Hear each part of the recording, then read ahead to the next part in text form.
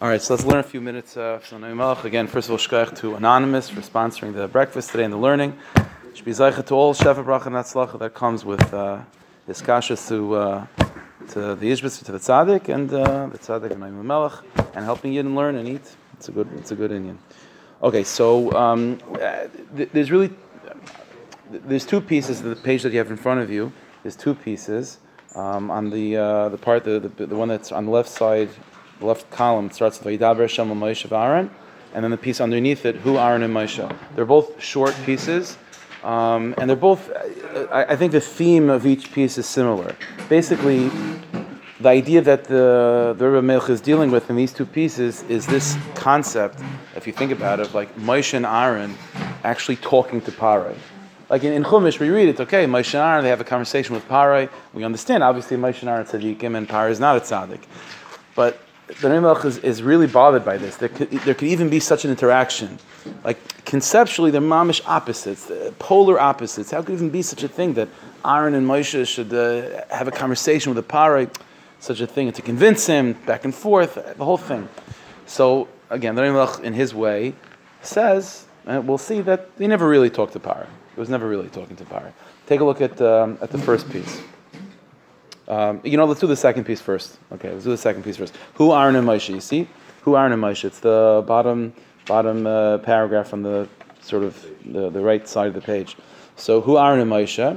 Asher Amar Hashem leHmetzius b'nei Yisrael. Right. So it says in the parsha, it goes to the yichus of Hu Aaron and Moshe were the sons of Amram, Kahas, Levi, and so on. And then it says at the end, this is Aaron and Moshe. That these are the same people that Hashem said to them to take Klal Yisrael out of Mitzrayim. Heim hamedabrim el Melech. They're the ones that are speaking to Parai, to the king of Egypt. Who Moshe and Aaron? It's Moshe and Aaron. So the question that Rashi already deals with is the redundancy of it. It says this is Aaron and Moshe, the ones that Hashem told them to take them out of Mitzrayim to speak to Parai. That's Moshe and Aaron. So I have to say it again. It's Moshe and Aaron. So he says like this: Yeshlim Rapirish Kach. So you could explain the pasuk in the following way: that really the pasuk itself is being bothered with this question. Shakasav Matmiya, the pasuk is asking, Hey Chavshash Aaron and Moshe, Shapi Hashem Dibrei Imon. How's it possible that Moshe and Aaron, the ones that Hashem is speaking to, Hey Efsher, how is it possible Shehem Yidabro Parai Oral Tameh, that they should be such a thing in Metzias that a Moshe and Aaron should be able to talk to a Parai, they should be able to be in the same room together, in the same country together. The whole thing is and the pasuk itself is asking this when it says Hu Aaron and Moshe.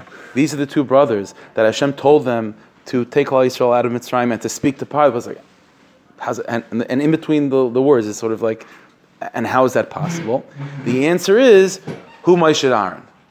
What's the answer? Umatar tzakasav. So the answer the pasuk is Hu Moshe and Aaron. That's Moshe and Aaron. What does that mean? Kloimer sheim ha'yidvukim shneim yachad. The answer is they never spoke to Parai. They were speaking to each other. Parai happened to overhear. That's the Melech says. They were connected to each other. Like the pasuk says, that Aaron will be your mouthpiece. In other words, on a simple level, the meaning of that is that Moshe will say, and Aaron will transmit the message in a more articulate way or whatever, because Moshe had a hard time speaking. But the deeper meaning of the pasuk is, that when you speak, Moshe, the only one you're talking to, the only one that's listening to is Aaron.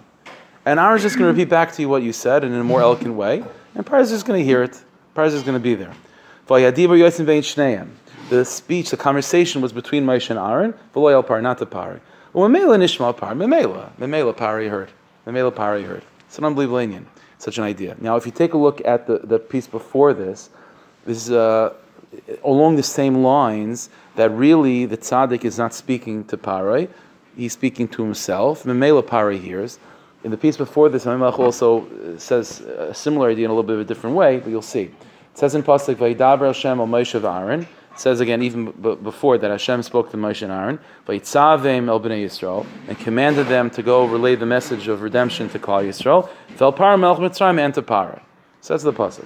L'fi pshutai ein moving perushis. It says on a simple level, the pasuk is difficult to understand. Rashi zal pirush b'tov tam, and Rashi already is bothered and gives his interpretation. The issue is, it doesn't say what the command was. It just says to command Klal Yisrael and to command Parai. What? It's not clear. Like the pasuk just ends there. So something missing. So Rashi explains it in his way. But according to the theme that we're talking about, how there is no real interaction between a Moshe and a Parai. It might look like it, but there's no interaction between Moshe and Parai in truth. So Yesh Lefarsh, you can explain it the following way. Dehine, Kishabayim b'nei Adam el tzaddik, when people come to a tzaddik, b'dvar histarchusam, because of some need that they have, l'mashal. So he says, sheyifol lahem eizadavar etzel adan v'sholtain. Let's say back in those days, it was a prevalent issue.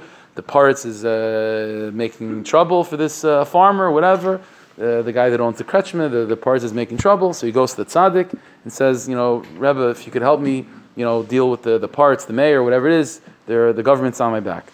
So azai omer tzaddik la adam hazeh. So what does the tzaddik say? So again, this is what the Noam Melech, I guess, is what he used to say. So he would say, Hashilton yemali mishali secha, he said the parts should do X, Y, Z. The parts should get off your back. The parts should do what you want, whatever. That's what the tzaddik says. And by the tzaddik talking to this particular yid about the parts, the example, so it says in the tzaddik is commanding the parts to do something. Tzaddik geyser, even HaKadosh Baruch Hu Mekayim. Allah has come v'kamba parts.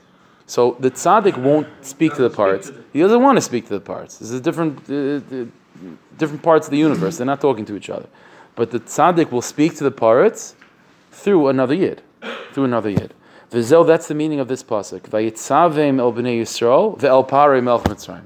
That the Rebbeinu Shalom is telling Moshe Rabbeinu to ultimately you're telling Paroi what to do, right? You're talking to Paroi, to tell him that to let Klal Yisrael out, but don't talk to Paroi. Talk to Yidden, and from Yidden you'll communicate to Paroi. Pirish Zesh Tomer Hagul Yisrael. This message of redemption that you want to say to Klal Yisrael, Hi Yatziv B'Atzmi El Paroi. That's how you command it to Paroi. Avav Bishla Yom Ramoshe V'Aaron Rak Yisrael. Even though they're only talking to Yidden.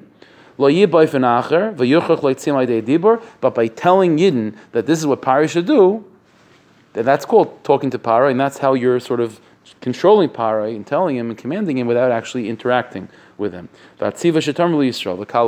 So both these pieces are around, again, obviously boiling down to the similar idea, which is that Moshe and Aaron don't communicate to Paroi, they communicate to Yidden.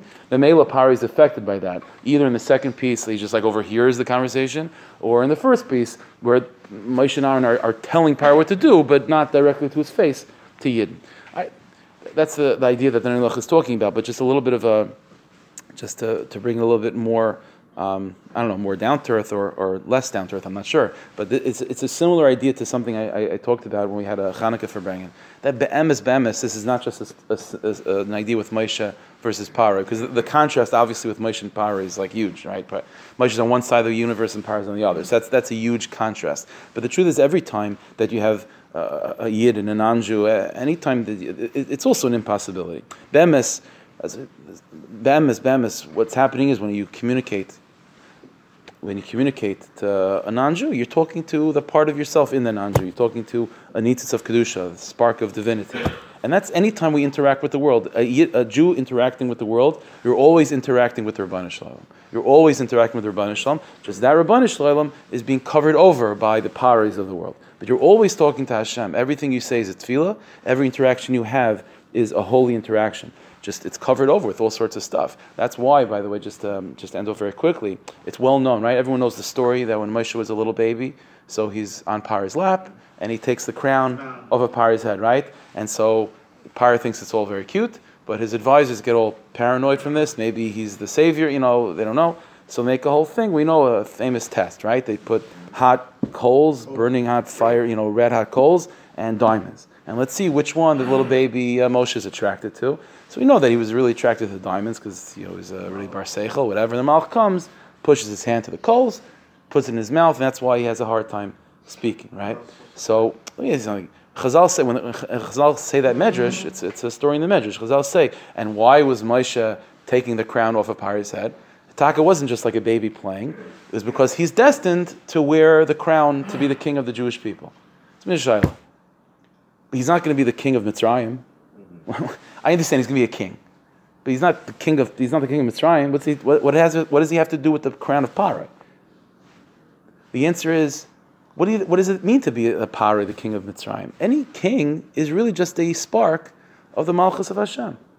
When Moshe Rabbeinu was talking to Paroi, And like it's interesting. The pasuk says also when this pasuk that Hashem tells Moshe and Aaron and he commands them about Parai. Rashi says in this parsha that Moshe Rabbeinu was told by the Rebbeinu Shalom, speak to Parai respectfully because he is a king.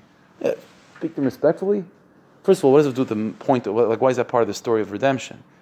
And why does he have to speak respectfully? Because Parai is a Rosh. The answer is, yeah, but the malchus of Parai is not malchus of Parai. You're not talking to Parai. You're talking to the Rebbeinu Shalom in Parai. You're talking to Moshe and Aaron in Parai. And the Parai, the king Parai is not the king. He's not a Goyish king. Who cares about the Goyish king? You're speaking to a reflection and a representation of what? Of the Malchus of Hashem in this world. And ultimately, when the Gula takes place, the Gula is not that Klal Yisrael leave Mitzrayim. The Gula is that they realize that the whole time they were not in Mitzrayim. The whole time they were Tachas Yad Hashem. They were in Hashem's world. It looks like it was Parai's world. You think Parai was ever in charge? It was never Parai to begin with. That's what the Makkahs show. It was never Parai. It was always the Rebbeinu Shalom. That's what it means over here. Moshe and Aaron are never talking to Parai, and neither of us. We're also never talking to Parai. We're always talking to Yidden, and we're always talking to the Rebbeinu Shalom. It's covered over. It looks like Parai. So it looks like he's the king. He's not the king. The Rebbeinu Shalom is the king. So when you speak to him, speak respectfully because you're not talking to Parai. You're talking to the Rebbeinu Shalom in Parai. You're talking to the Malchus of Klal Yisrael in Parai. That's the avodah. No, Hashem should bless us by learning the Torah Tzaddik and trying to be mechazik ourselves to be mekasher to these truths. To have a good day, a good Erev Shabbos, and a lichtig Shabbos flowing into that. I heard also they have to go to COVID in order because otherwise you can't get the